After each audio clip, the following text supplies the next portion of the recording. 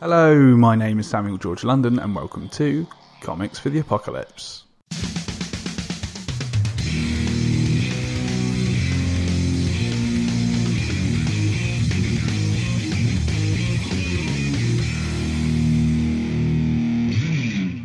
On today's episode, I speak to comic/zine creator and exceedingly insightful chap Gareth Brookes about what comics he would take into the apocalypse.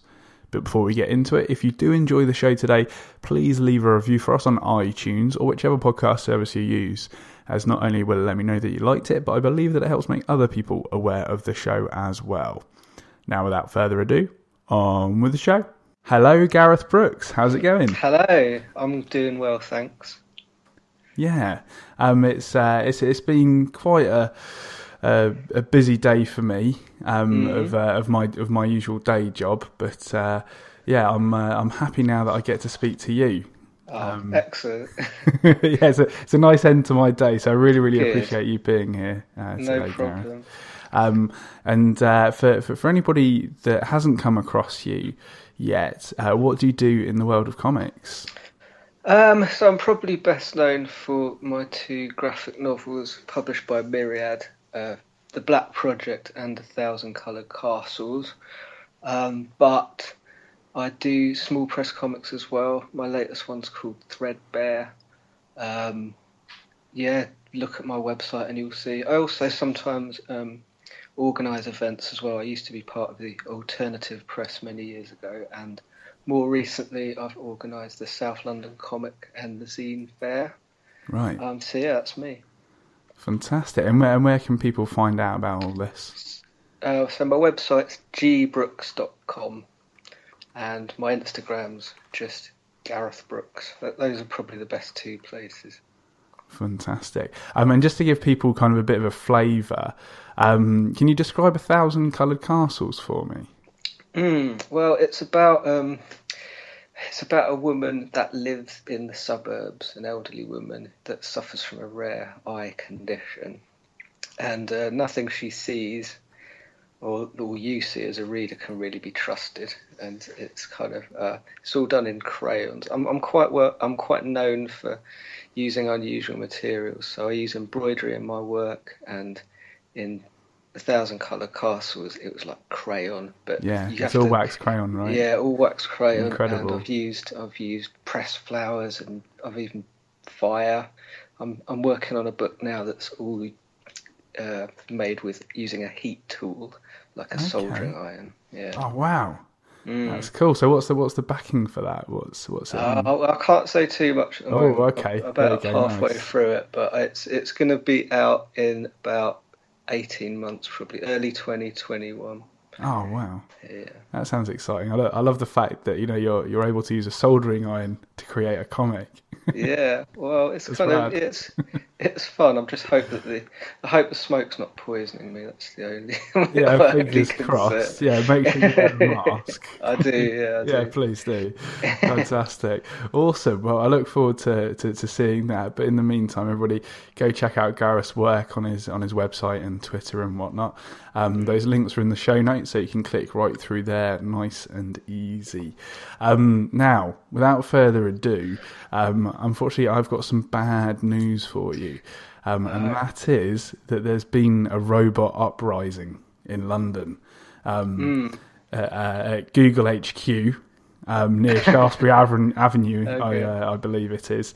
The AI has taken on a form of itself and created a robot uprising. So, my question for you is, what is your action plan for survival?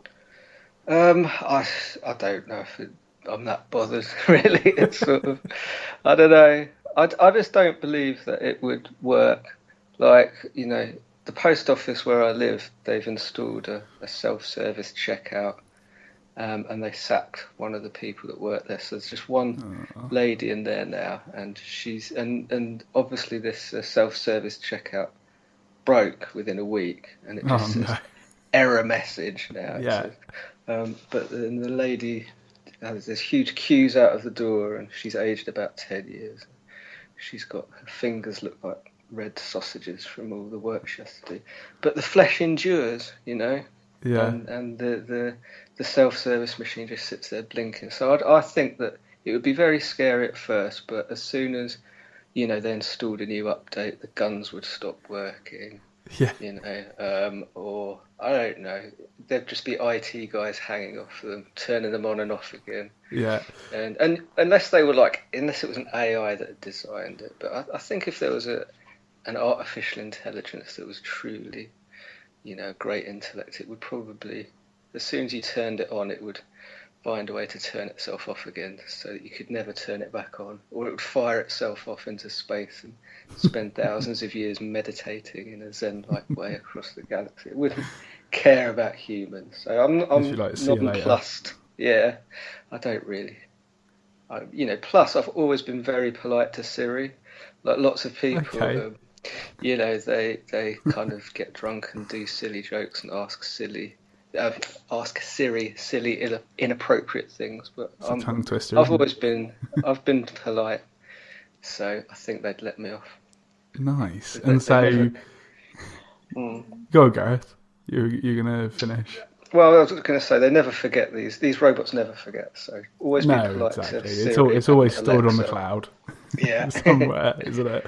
Yeah. So with that politeness in mind, before the Google Home skyrockets into space for an eternal journey of meditation, what it does, it realizes that you're the most polite person on the planet, and as part of that, it wants to find out more about you. And it does that through asking you about comics, and asks you, what's the first comic you remember enjoying? So I grew up at a really good time for comics. I was a little kid in the 80s, and back then we had a lot of really good. We had the Beano, Buster, Dandy, Whizzer and Chips, and my favourite out of all of those was Whizzer and Chips.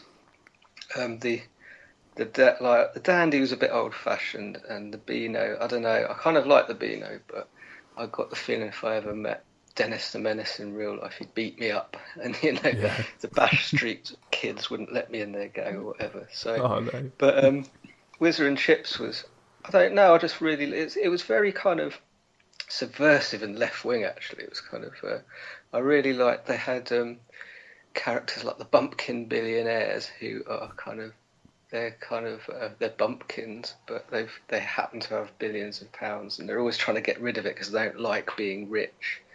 But whenever they try and get rid of it through a series of hilarious events, they end up with more money, and they go, "Oh no, we've got more money." And another one was Store Wars, which was about a big supermarket, and then next door there's like a little greengrocer, and the evil supermarket boss is trying to shut the greengrocers down, but he always sort of comes a cropper in the end. So it was like a very gentle sort of anti-capitalist kids comic, which I kind of like really responded to. Also, they did this brilliant thing where I think it was like two comics merged together, like Whizzer and Chips. But they did this thing where, are you a whiz kid or are you a chipite? And if you had a sibling, then you'd go, oh, I'm a whiz kid and I'm not sharing my Whizzer and Chips with you. So it meant they sold twice as many comics because, siblings were territorial about what they did with their Whizzer and Chip.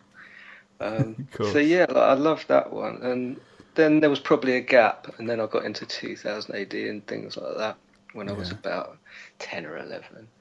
And I never really got into superhero comics, but I did like some Marvel. I loved The Punisher, and, I guess I liked X-Men, actually. And I loved the Aliens comic. They had this comic about Alien, the film franchise. And it was the first place that Aliens versus Predator ever was. Oh, was it? Okay. Yeah, and to this day, I kind of, when I see a new Aliens versus Predator film, I'm like, oh, brilliant! It doesn't matter how many crap ones I've seen or how often I'm reminded that those films are awful. When I see a new one, I'm like, it's just going to be just like the comic. Yeah, and there was also there was another strip. I don't know what it's called. I'd love someone to tell me, but it was about human beings, and they bring back dinosaurs a bit like they do in Jurassic Park, but for meat. So they farm them. Okay. Like all these like triceratopses and that, and they're just like kind of farming dinosaurs for meat. So there was a lot of really good comics, and you could sort of graduate from one to the other. You know, there was ones for when you were really little, and then as you got older, there was, new ones that you could get into. So it was a really good time to be into comics in the 90s and late 80s. Yeah, definitely. There was a clear kind of progression of comics as you kind of go through puberty, basically. Yeah, absolutely. And I don't think that exists anymore, really. And I think also they were very affordable. Like a Marvel comic would only be about 70p, and then all of a sudden it went up to about £3. Yeah. And I don't know, it all changed very quickly in like the mid-90s. Yeah, very much so. It makes it kind of really inaccessible to kind of buy lots of different comics, basically. Exactly. Which is very frustrating. Yeah. But kind of for you, so you say you kind of got into 2000 AD around about 10 or 11. Yes. And then kind of in your late teens, for instance, are you still reading comics? I probably stopped. There was that kind of the bit where you start spending your money on beer and getting interested in girls and stuff. But around art school times, when I was in my early 20s, I kind of got interested again. Okay. And then that interest really picked up when I started making comics. I had a friend called Steve Tillotson who I made my first comics with. He had a thing called Banal Pig. Right. And we both got into like Daniel Clowes together and those sort of comics, the kind of American alternative comic. So my interest definitely picked up in my kind of mid-20s again. But there was a bit of a gap for sure. Awesome. And so you're creating comics in starting to properly create comics in your mid-20s. Were there any attempts before that, or? Not really. I don't know. I was in art school at a time where you could get chucked out of art school for making comics, and that's not the case anymore. I get to teach at art school, and I get to run comics and zine courses. So it's changed around completely, but at that time it was like, it wasn't. Why do you want to do that? Well, exactly. It wouldn't have. We were supposed to be doing conceptual art or abstract art, and it wasn't something that was looked upon favourably, really. Yeah, it's not great, but it's great to hear that that's not the case now, and that even you get to teach in that environment. So, what progress has been made? Yeah, huge progress. I mean, and also I think like comics are quite a young form, and there's a lot left to be. I feel like the best comics are still to be written. Actually, there's a lot to be investigated in the form, if you want me to put it in an art school type way. So it's exciting. It's an exciting time for comics right now. Absolutely. And so Google moves on to the next question and asks, what's the funniest or the comic that made you laugh out loud the most? Well, this was the hardest thing, actually. This was the hardest question. I kind of looked at a load of comics that I used to find funny and didn't really find them that funny anymore. So I've just picked one that I've sort of read recently that I've really enjoyed, and it's called Goodnight Irene by Carol Leigh. And I kind of just picked this one up from a charity shop. I didn't really know much about this artist, but it's got a really interesting and slightly uncomfortable premise. Right. Which is that it's a romance comic essentially, and it does a really good job of kind of looking like a romance comic and using a lot of the language and the tropes of romance comics. But it's about a woman that was raised in the Belgian Congo, I think. Right. And she, like the normal kind of Tarzan sort of idea, that they get orphaned and raised by this tribe. So she's had a lot of face sculpting. So like lip discs and things like that, and nose plugs, and so she looks quite unusual. There's a preface at the start where Carolee says she had the idea when she saw a picture of 3 Ubangi women in Hustler magazine, and I googled, women of the Ubangi tribe, and they do. She's not really exaggerating. There's, it's full on. There's some like really bizarre and interesting kind of face sculpting that particularly went on in the past. So she sort of moves back to the West, and she wants to find love, but she has this sort of face sculpting, so obviously she finds it very difficult, and she's just met with horror everywhere she goes by everyone. But at the same time, she finds out that she's a billionairess. So it's a kind of a really kind of it's kind of like a standard romance comic setup, but with one slight alteration, being that kind of her version of beauty is somewhat different from the accepted one. And it kind of shows that with romance comics, it's kind of, they're quite oppressive in that they're trying to sell you an idea that everything's got to be perfect, and if you change one thing, the whole structure of the romance comic falls down. Which is interesting itself, but Carolee goes further and just uses it as an excuse to go on this bizarre adventure. Really, like from that premise, it just kind of like goes mad, and she gets kidnapped and goes to this island, and there's a guy with 2 heads and there's a woman with 3 breasts, and they're kind of like, I don't want to spoil it too much, but it just becomes very bizarre very, very quickly, and it's super funny and weird, and I just don't know what to, but also kind of like just so well observed as well. It's a lot like Love and Rockets, actually. It's in that kind of style with that kind of tone to it. But it's great. It's it's something that I came across completely at random. So I kind of like that about it. So it's a really great book. Yeah, what a good find to find in a charity shop. Something like that. Yeah. That's really cool.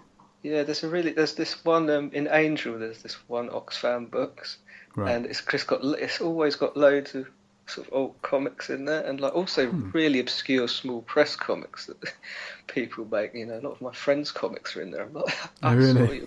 And I never quite know whether to say, I saw your book in Oxfam, because it's kind of a double-edged, bittersweet thing, isn't it? Isn't it? Like, good on the one hand because it means you're out there. Yeah. On the other hand, they took your work to Oxfam. Discarded it. It's good that. You could look at it maybe, they didn't throw it in recycling. Yeah, exactly. They wanted to pass it on to somebody else so that they enjoyed it and everything. It's kind of cool. But no, that's really interesting. And it's it's about 130 pages. Yeah, I believe. So it's fairly substantial. It is. Yeah, I think it's like collected, but I don't know. It's really nice to dip into as well. And, I've read it a few times, and it's still funny and still fresh. Nice, excellent. And so our next question that comes up from Google is what is the saddest or most upsetting comic that you've read? Do you know? I was going to pick Ethel and Ernest Raymond Briggs, but I couldn't. Someone has nicked my copy. I think I lent it to someone, and they didn't. And I just don't feel like I've read it recently enough to talk about it. But that is a very sad comic. Right. So the one I've picked is called Yours by Sarah Ferrick.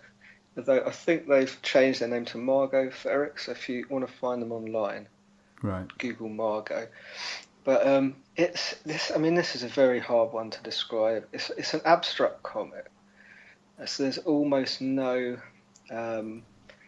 recognisable things in there, except towards the end there's kind of animals, right? And it's kind of a letter. You get the feeling they're writing to someone they've loved and lost, or someone an unrequited lover, and it's very repetitive. There's these kind of like just kind of little phrases or bits of sentence that are repeated over and over again, and repetitive just kind of shapes and colours, and the words and the images are not very carefully delineated. So there's things that could be words, but are kind of decorative, abstract shapes and colours, and somehow, like, it's hard to describe. I'm not really like articulate. You have to look at it to really. Yeah, your best bet is to Google it. What I'm saying, but somehow it kind of gets across this really deep sense that this person is really bereft and really on the edge of a serious kind of episode. Like, I mean, we've all been there. It's like a real kind of really on the edge of despair, basically. Sure. And it's just a beautiful book, and you can dip into it, you can read it as many times as you want, and it still kind of holds a mystery, and like how this person has managed to like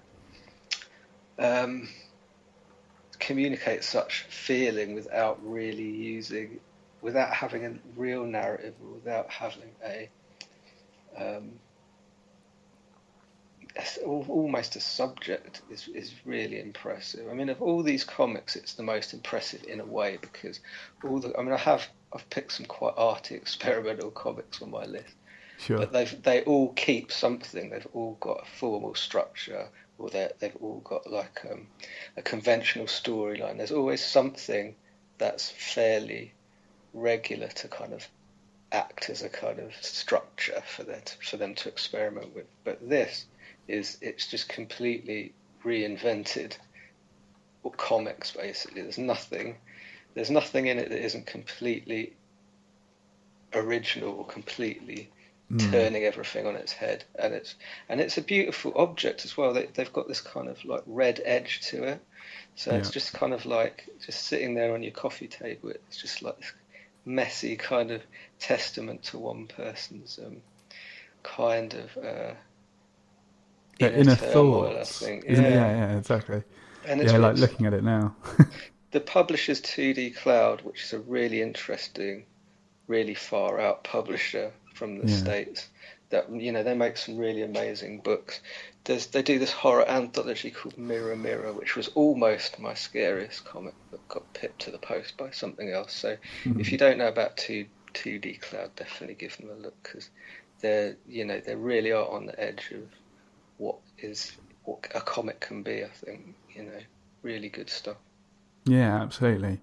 And yeah, I mean, we were chatting before we went live, and just about how your choices, and yeah, you didn't take offence to my comment that I hadn't heard of most of your choices, because it's not a space that I have looked at so much, but through the process of hosting comics for the Apocalypse, it's kind of really opened up my mind and my horizons in terms of what's possible with comics, what's possible in how to tell a story, how to use different narratives and things like that. So this is another one that really kind of pushes the boundaries for sure. And looking at the pages just on the 2D Cloud website there, as you said, you can really see somebody's internal turmoil. Absolutely. In terms of the way that they've written it, and almost like there's anguish there or something. Absolutely.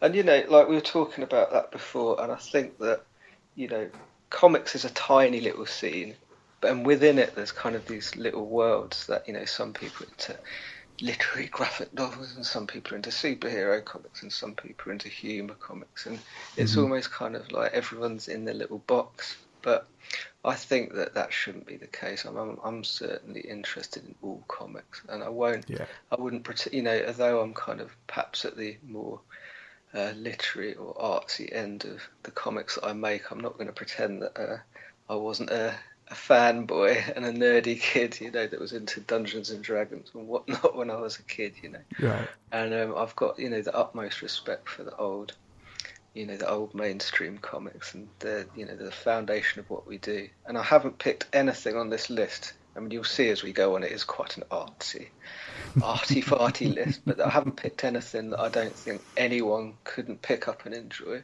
It's not an elitist thing. I think that, like, even something as difficult and as far out as yours, you just instinctively get it. And I think that it's a storytelling medium, comic. So if it's difficult to understand, it's not really doing its job properly. Yeah, so exactly. I wouldn't pick anything like that.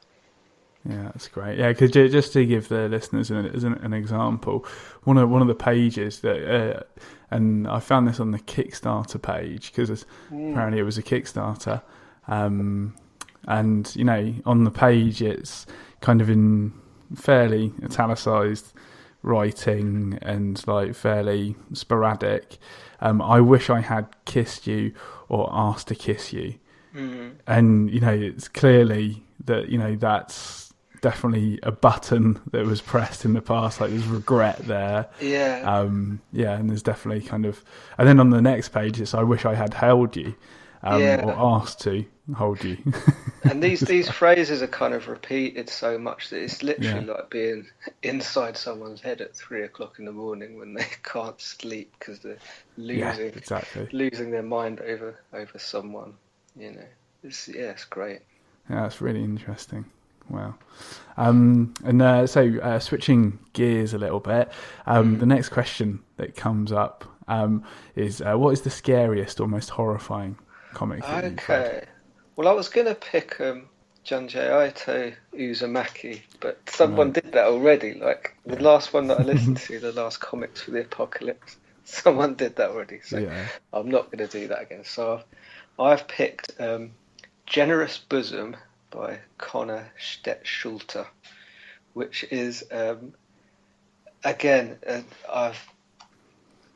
difficult to explain. So it's about this guy who he's sort of driving in the rain in a part of town that he doesn't know, and he drives over. We as readers can see that he drives over some nails that someone's purposefully put there, but he can't see that. So he gets a burst tyre, and he sort of goes to the nearest house, and he meets this kind of eccentric man who's very, very hospitable and invites him in, and he meets his kind of young, quite attractive wife, and they give him some dry clothes, and they give him a couple of drinks, and they say, "Oh, we insist that you stay here." And then she goes to bed, and the eccentric man and our protagonist stay up drinking for a bit, and then the eccentric man starts to try and convince our hero that the best thing to do and the best way that he could return the favour for helping him out is for him to sleep with his wife. And it's kind of creepy and uncomfortable, and I don't want to give too much away, but from there it kind of just gets weirder and weirder and weirder. And there's 3 issues of Generous Bosom, and every single one of them, at the end, it kind of flips all the expectations that you've had. I mean, like, to me, it's one of, it is a very arty comic. It has lots of really interesting, almost avant-garde aspects to it. The way that the risograph's used is really interesting. Like, there's lots of overlays and kind of little artistic devices that are supposed to be like a metaphor for the function of memory and things like that. But the dialogue is so good and so on point, and the storytelling is brilliant, and just the plot, the way it draws you in, and the way at the end of each episode it just throws you a curveball, so that you're like, oh, right, I don't know what's going on anymore. And the first one came out in like 2014. I think we waited 2 years for the second one. Right. That came out, and then we get this. There's something really weird going on. It's about hypnotism, and I still don't know quite what to make of it. That gets the end of that one, and it flips it again entirely. And then another 2 years, and there's another. So number 4 is supposed to be coming out, I don't know, in a year or two. I spoke to Tom, who's one of the guys that runs Breakdown Press, who published this. I'm like, when's Generous Bosom number 4 coming out? He's like, well, when it's ready, but there might be a number 5, and it's getting to be insane. It's like, I really need to know what happens. But the brilliance of the storytelling is that you think you know what's going on, or you make a judgment about a character, and then Connor Stetschulter talks you out of it, and you kind of go, okay, I don't know what's going on, or you change your mind. And the amount of times you change your mind about what you think is happening that's brilliant storytelling. Anyone who doesn't want to invest in the madness that is trying to, be into Generous Bosom, as a series, because it is punishing, because I don't know if it will ever get finished. But he wrote a book for Fantagraphics called The Amateurs, which is much shorter and is all equally brilliant. So check that out. It's about a couple of butchers that forget how to be butchers, and they try and kill some animals and completely fail and end up getting their teeth knocked out and getting injured. It's like really slapstick. But no, it's brilliant. And the reason I pick it for the scariest or most disturbing is because it's so psychologically disturbing. Like, really, right. There are things in it that are just very unsettling and creepy, and you don't know what is being remembered, memories have been put there by this kind of hypnotism or suspected hypnotism kind of subplot. It's one of those books where you read it and you just think, I'm never gonna get to that level of brilliance as a comic artist. It's just like mind blowing. You feel a bit depressed, but at the same time very excited about comics and what they can do. As a form, it's brilliant stuff. And incredible.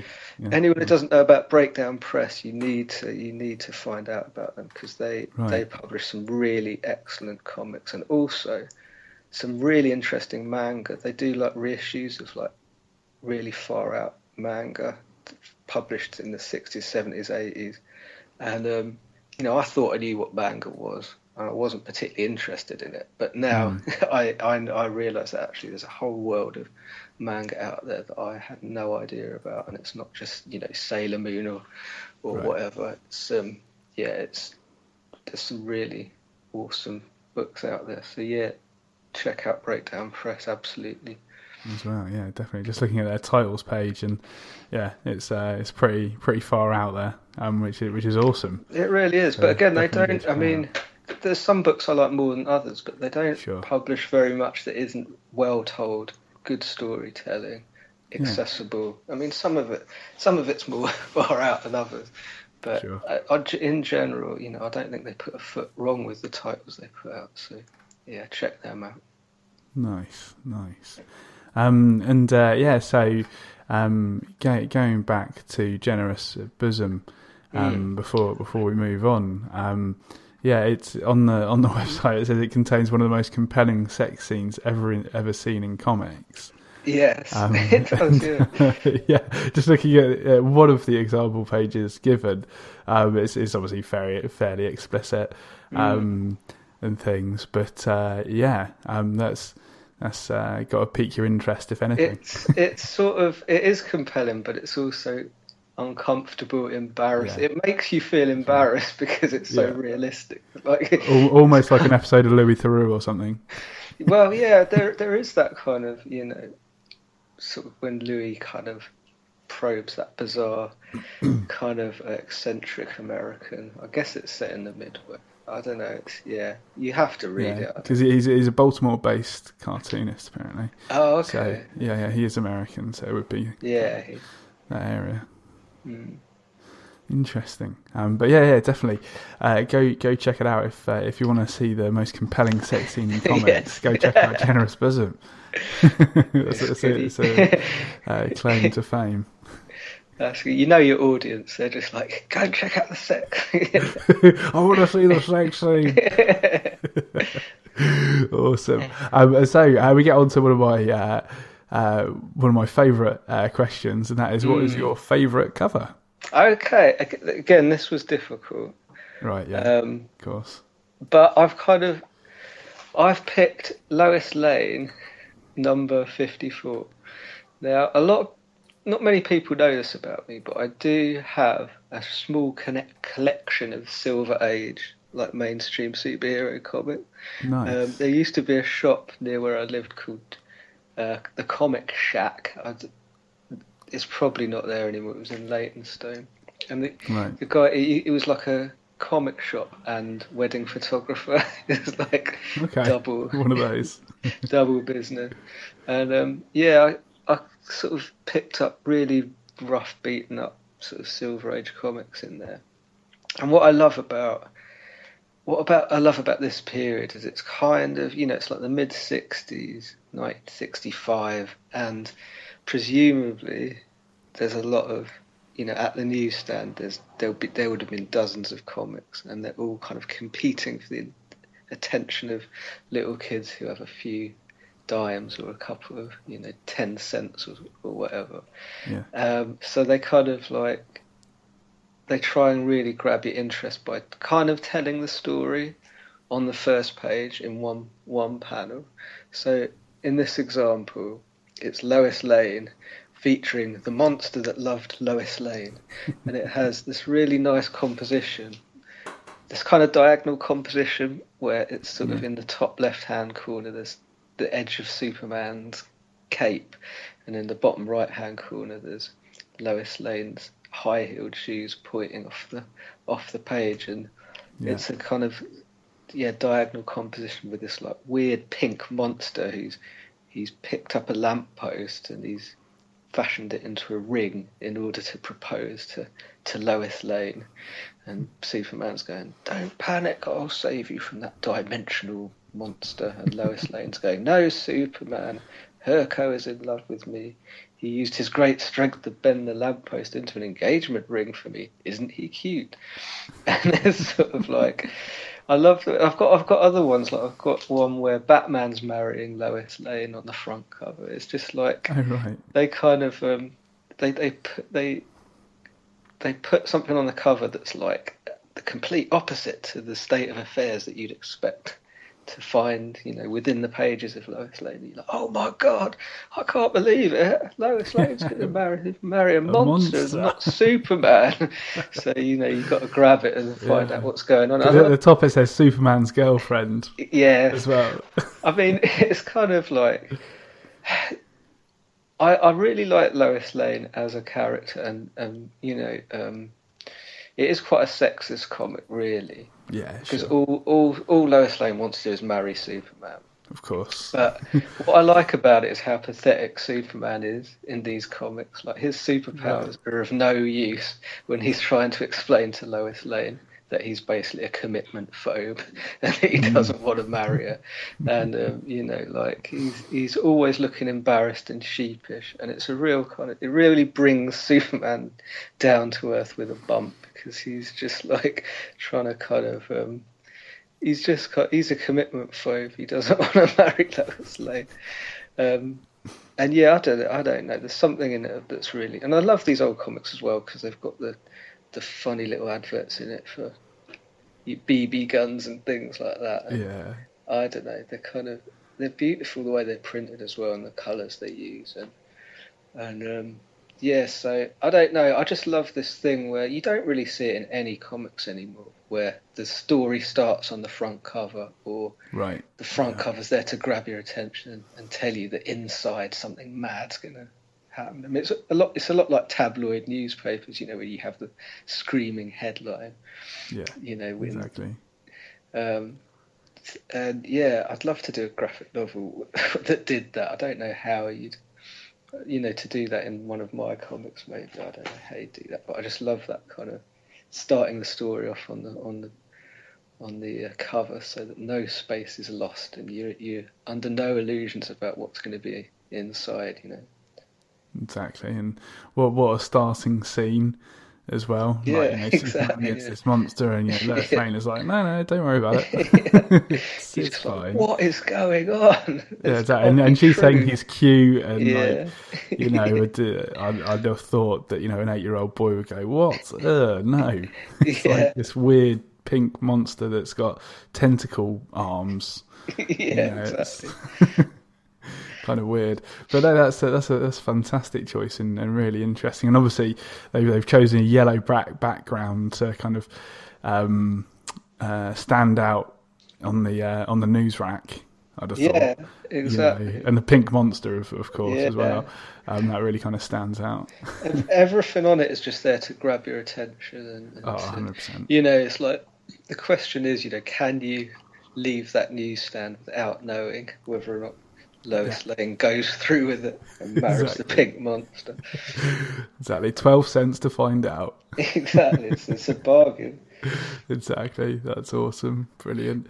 And so we'll move on to one of the most interesting questions, and that is, what is the most meaningful comic to you? So I have picked Mr. Crabtree Goes Fishing by Bernard Venables, who I didn't even know wrote it because his name isn't very prominent on the inside. He's got like Venables stuck on the edge of a panel.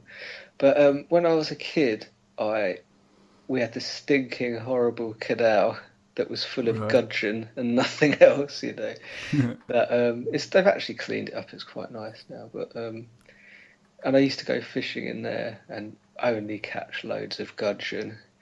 But I had this book and I thought that if I read it enough times, then I would be doing like Mr. Crabtree and pulling out, £20 salmon in no time. So I just read this thing to bits, like literally till it fell apart. And I just know every single panel of it. I mean, it's very 1950s and it's very of its time. And again, probably a bit sexist because they're always saying, whenever they catch a nice fish, they go, "We'll take that back to Mrs. Crabtree, who you never see, Yeah, or who's exactly. never And she referred can to." cook up a fish pie or something like that, Exactly. And Mr. Crabtree he never has his pipe out of his mouth. He kind of like, no matter what he's doing, whether he's tackling up or catching a big fish or whatever, he's always got that pipe stuck in his mouth. Of course. And is it Peter? The kid's called Peter, and he's so into it. And he's in short trousers the whole time as well. And also there's some really beautiful illustrations in between the comics of fish underwater. And just the line work of this Bernard Venables is really earthy, and it's the way that he sort of shows the fish underwater is very dramatic, and it really kind of captures the mysterious element that fish live in and stuff. And yeah, I just love it. And me and Steve Tillotson, who I mentioned before, we made a comic called Manly Boys, which was published years and years ago when Avery Hill were just starting up. It was reprinted by them, actually. And one of the strips in there, it was like a kind of a joke, boys' annual from the 50s. And one of the strips in there I did it was called The Intercity Firm Go Fishing, and it was basically kind of artwork very much like Mr. Crabtree, only everything they said was a bit like a kind of football hooligan rather than like Mr. Crabtree. So whenever he caught a fish, he's like, "Have some of that," And sort of it was my little kind of homage to one of my favourite comics of growing up. Yeah, I Nice, don't and know. then obviously that's kind of really where your career in comics started. Kind of, yeah. I don't know. It's just because I just know I know every panel. It's like they're all kind of etched into my memory, Nice. under the One of under those. the covers with a torch, just thinking I'm going to go fishing at the canal tomorrow. This time I'm going to catch a chub, and that, you just have a load more gudgeon. Nice, man. Yeah, well, I think Yeah, we've all got something like that where yeah, we're so familiar with it that it's mm, comforting just to go over it mm, again and again and again. yeah, Yeah, I think it's nice to have something like that. yeah. And it's funny, you don't know what as an adult, you see the things like, yeah, take this home to Mrs. Crabtree, and you wonder why. Maybe this is the reason I smoke a pipe. Yeah, you know, yeah. like, And I'm massively sexist. and I'm massively sexist. And yeah, I still wear short trousers. Yeah, every day, all year Yeah. round. That's awesome, man. That's great. And so we come on to our most difficult question, and that is for you: what is the best comic of all time? Oh, okay. So, I've picked. Haven't you forgotten the underrated one though? Oh What's the yes, most sorry. underrated? See, Yeah. I I know the did. I did. format better Thank than you. you. Yeah, that's the first time that I've missed out a question. That's because I was flipping back and forth between windows. Yeah, before we That's go on cool. to the That's most cool. difficult question, what is the most underrated comic of all time? So I've picked, like, one of the rules that I had for doing all this is not to pick people that I know well, because if you pick one of your friends for one of these, all the other Mm, ones are gonna get they're not going to be happy. And I could do this again, and just pick people that I know, and the list would still be valid. But so I've picked an artist that I do know a little bit, but I don't know them very well, and they're right, called MX Regulus, and right, they kind of make uh, I would call it like cosmic sci-fi books, cool. but they're not very well known, and they don't make a lot. Every 2 or 3 years you get another comic from MX, and I always make sure that I grab a copy. They've been, do you know Decadence Comics? Decadence, no, That's you check out Decadence Comics. They make right, this kind of cosmic science fiction stuff that's very kind of artsy and edgy, but it's kind of proper science fiction as well. And MX has been in there. They have an anthology called Decadence, and she kind of fits in well with them. But um, so her books are really.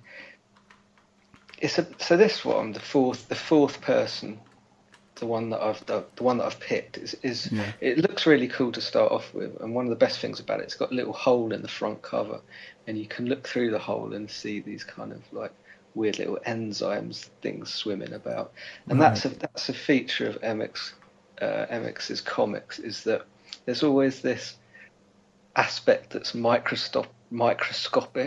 So yeah, there's always kind of this subplot where you're kind of like finding out what like microscopic enzymes or amoebas are doing, and right, how they're affecting the plot of whatever's happening, and that's kind of consistent through all her stuff. Um, but so this one's about a girl who lives in a society where you just very straightforwardly go to a place and this big crystal sucks out your life force or life energy, mm, and you get some tokens, and then you take the tokens and you spend them on amusements, which just seem like really trippy experiences. But it really takes a lot out of you, and you get really tired and run down. But it's a really uh, sort of well thought out metaphor for we pretty much already live in that society. yeah, It's just a bit different, but they're all sure that this society that they live in is the best. And at one point she meets an old man, and he's just like, nothing's changed, there hasn't been any progress, and she's like, don't talk to me, old man, I don't like your negativity and stuff like that.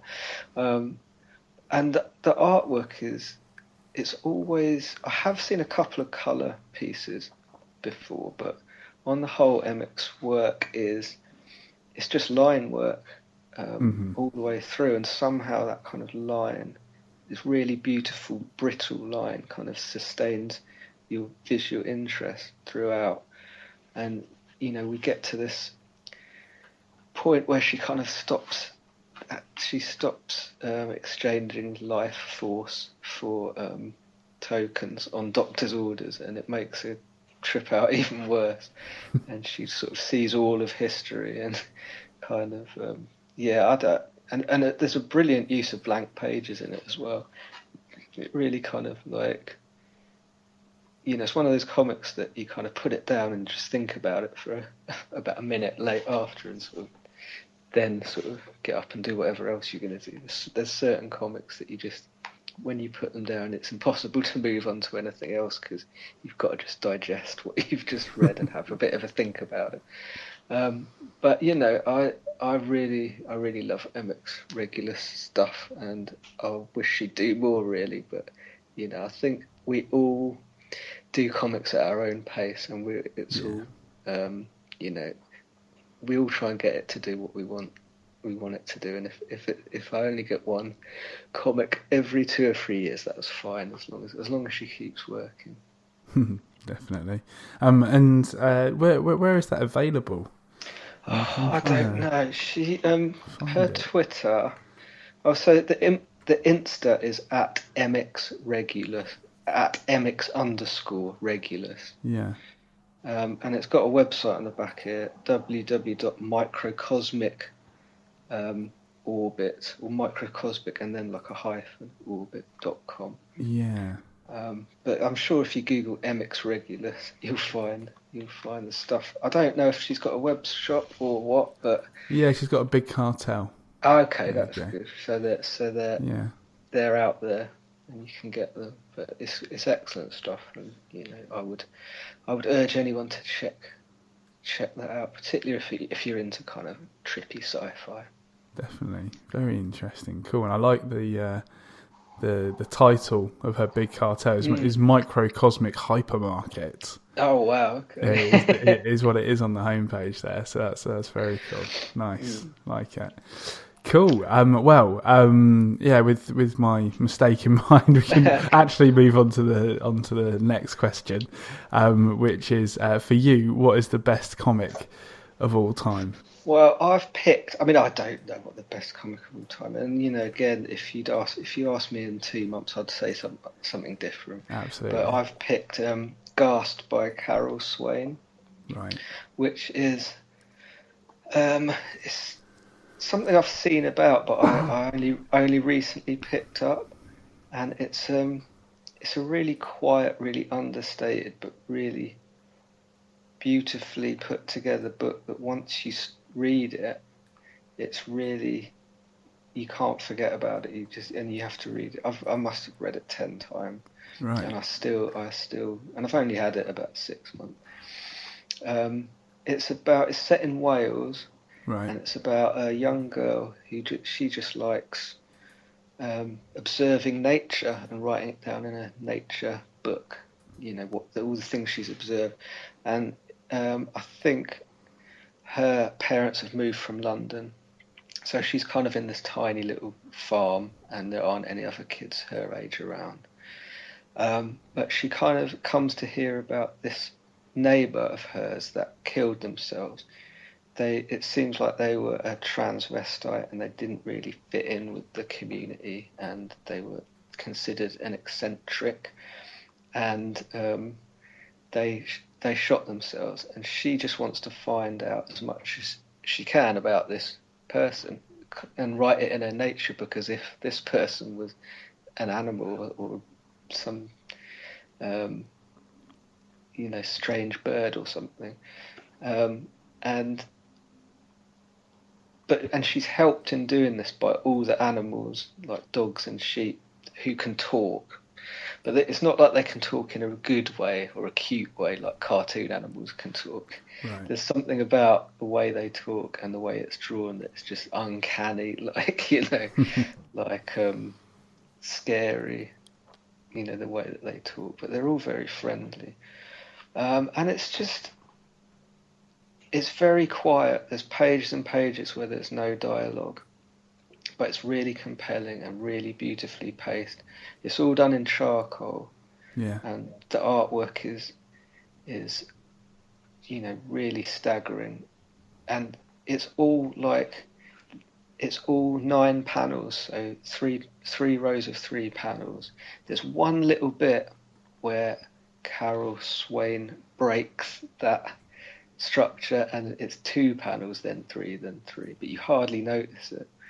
But other than that, the whole book is just this 9-panel pages, and some pages and they're very, very close together. The panel borders are tiny, and there's some pages where there's a lot of sky and it seems really sparse, and there's other pages where everything seems really crowded together, and it's almost hard to it's quite confusing, as if it would be, if you were in a crowd.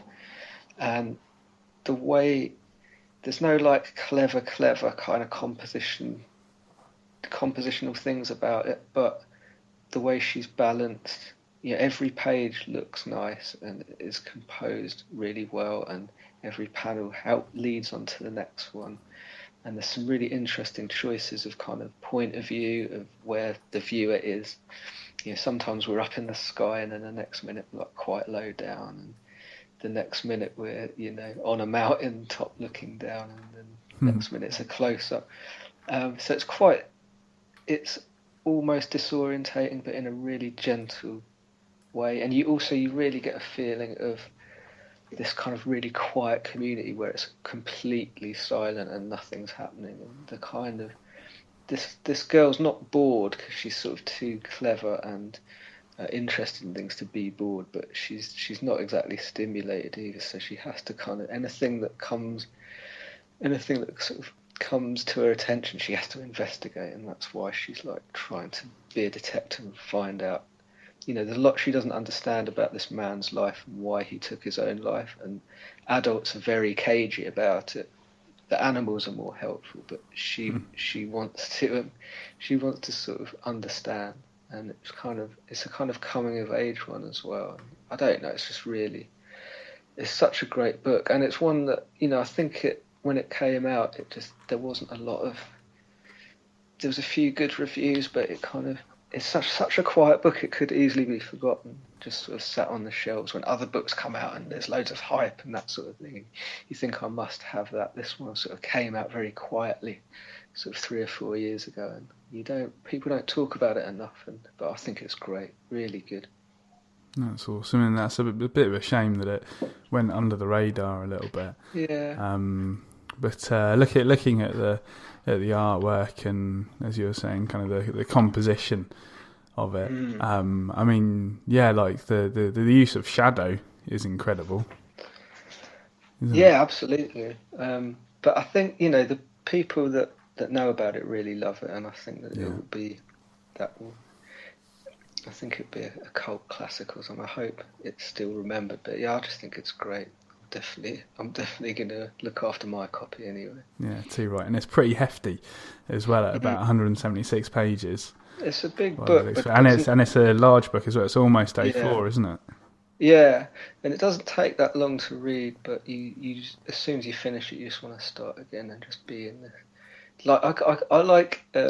I like reading graphic novels on a Sunday afternoon when I haven't got much else to do, and I often buy things and keep them for that perfect moment when I'm not hassled and I'm not too tired or hungover or anything. Yeah. And this is one of those books where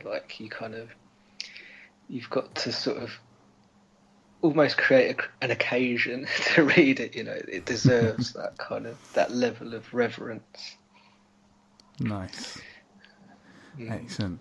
And so moving on to our very last question, and that is, if you could take only one comic into the apocalypse with you, which would it be?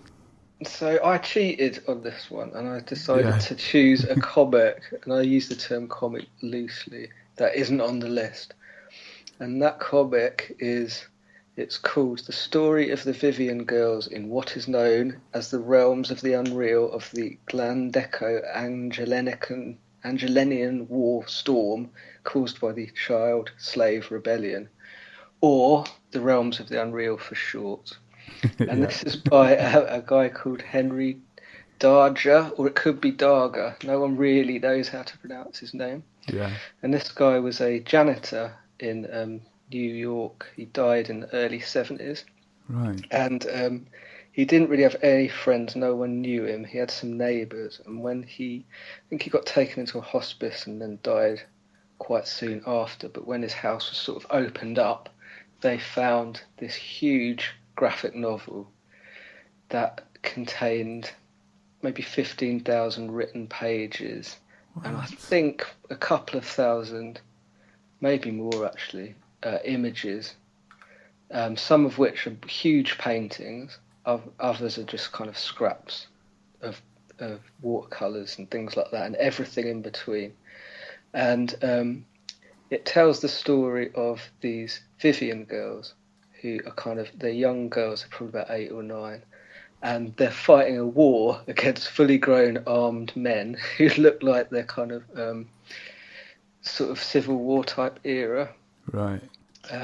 And this guy, Henry Darger, he would go to his janitor job and then just go home and just stay up all night and make this book. And if he was happy, then the Vivian girls would have a period of happiness in this narrative, and they'd be in beautiful gardens with flowers, and they'd have butterfly wings and things like that, and there'd be a narrative that was very peaceful.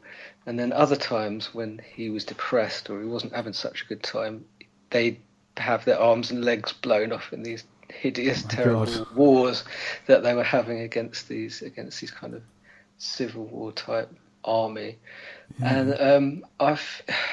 And the artwork, I mean, you've got to Google it to see, but the artwork is incredible. It's kind of watercolor, kind of painted. There's a lot of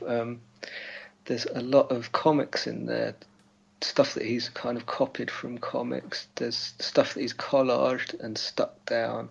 There's bits of greeting cards. There's all sorts of different sort of stuff that he's done, and the artwork is beautiful. It's also completely bizarre. Like all the Vivian girls, they spend most of their time naked, and they all have penises. And there's a lot of debate within people that know about Henry Darger as to why the little girls have penises. But the most compelling one, I think, could be the answer is that he just didn't know that little girls don't have penises. Right. Okay. He was that isolated and that kind of unusual and strange, and he just lived in this fantasy world. So that, I mean, I would love to see it all collected together and sort of edited down to like a narrative. I mean, obviously you couldn't do it all, but I'd love for them to sort of publish some volumes that kind of attempted to tell this story. But he's very he's a kind of a cult figure, an outsider artist, and not a lot of people really know about him. I'd love for him to have a big retrospective at the Tate or something. Yeah.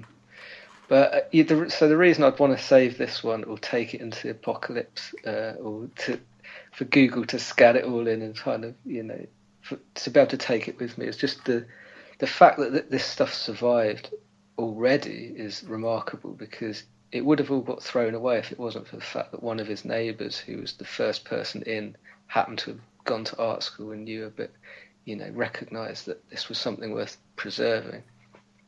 But also it's kind of like, not only is it a narrative, but it's a man's whole life, it's kind of like it's his life's work, and, it kind of reflects what was happening to him at any given time, as well as being a story. So I would want to save that.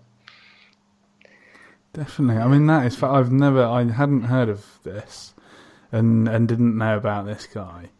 And looking at this now, just looking at the pages and things. I mean, it's really interesting artwork. And then I just came across an image of all the books and there's like a whole Yeah. pile of them, and they're kind of like really worn down books. Mm. And yeah, the total page count is like 15,145 pages Wow. or something. Wow. It's like, oh my god, that's And insane.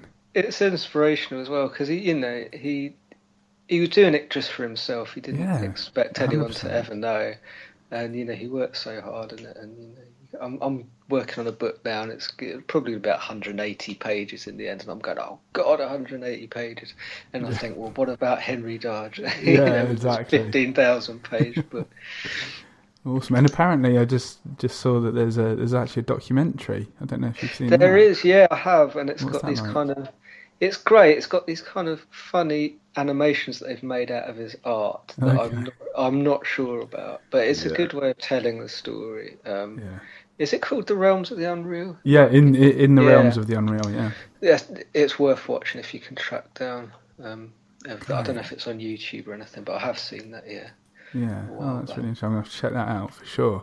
That's really, really interesting. Fascinating. Well, thank you for sharing that with us. That was, No problem. That was absolutely fantastic. Thanks But for asking me. Oh, no problem. And there is one more question that I'd like to ask yeah. you, and that is, with your apocalypse situation in mind, Yes. that being Yes. the robot uprising that didn't happen. What weapon, tool, or useful item would you like to take into the apocalypse? Well, I thought, people always, it's kind of a, pub conversation. What would you do in a zombie apocalypse? And people always say, oh, I'd have a crossbow or I'd have a chainsaw or whatever. But to me, that's all very short-sighted. I would definitely take my beer brewing equipment. Nice. I used to brew a lot of beer. I haven't done it for a while because I've moved somewhere where it's a bit small. And, there's not a lot of room. But when I had more room, I used to brew a lot of beer. And my beer's very good. It's a bit... It used to give you terrible hangovers. And it was a bit... When you drunk it, you're like, this, I feel very unusual. But it was good stuff. And I figured that if I was the only one that knew how to brew beer, everyone else would just protect me. I wouldn't need a crossbow or a chainsaw. Everyone would be like, quick, save the beer guy. Form a protective wall around the beer guy. Fantastic. Plus I'd have beer, so it wouldn't be so bad. No, absolutely not. That's a win-win, and that's a very smart approach. Like make yourself indispensable, and you'll be protected. I've given it a lot of thought. Very smart, very smart. Well, Gareth Brookes, thank you so much for sharing your comics for the apocalypse today. It's been a real pleasure. Yeah, it's been great. It's given me a good excuse to look through all my old comics. So you can't ask for anything more than that. It's been good. That's great, mate. And for the listeners, one more time, where can they find you? So my website is gbrooks.com, and it's Brooks with an ES. And then Instagram, just Gareth Brookes. I'm on Twitter as well, but I can't remember what my Twitter handle is. I think it's Brooks Gareth. Excellent, and all of those links are in the show notes anyway, so great. People can click through right there, just to make things easy. And then, do you have any events coming up or anything like that? I'm doing the Catford Comic and Zine Fair. Okay. And the day before that, there's the DIY Art Market. So the DIY Art Market is in Shoreditch at the Rich Mix, and Catford Comic and Zine Fair is at the Blythe Tavern in Catford, and it's a really good one, the Catford one. Anyone, if you live anywhere near that, nearby or in London, come down to that. It's a really nice kind of end of year little convention. I suppose it's like one room in a pub, and everyone has a good drink, and it's kind of the last time you see a lot of people before Christmas. So it's a really nice end to the year. So come down to that if you can. And what date was that? Sorry. So that's 8th. Is it the 8th? I think it's the 8th of December. Right. Yeah. So it's that weekend. On the Sunday. First there's the DIY. Yeah. First there's the DIY Art Market on Saturday. Then Catford Comic and Zine Fair on the Sunday. Nice, fantastic. Well, folks, go check that out. And again, Gareth, thank you so much for your time today. It's been an absolute pleasure. No problem at all. Thank you very much. Great. Hopefully see you soon. Yeah, see you later. See you, mate. Bye. Thanks again to Gareth for being on Comics for the Apocalypse. It was an absolute pleasure. If you enjoyed the show, please leave a review for us on iTunes or whichever podcast service you use, as not only will it let me know that you liked it, but I believe that it helps make other people aware of the show as well. And if you'd like to check out Gareth's work or follow him on social media, those links are in the show notes, along with all our own links to the various areas of the internet. And finally, as long as the apocalypse doesn't come to pass in the next week, I'll see you next Monday. Bye for now.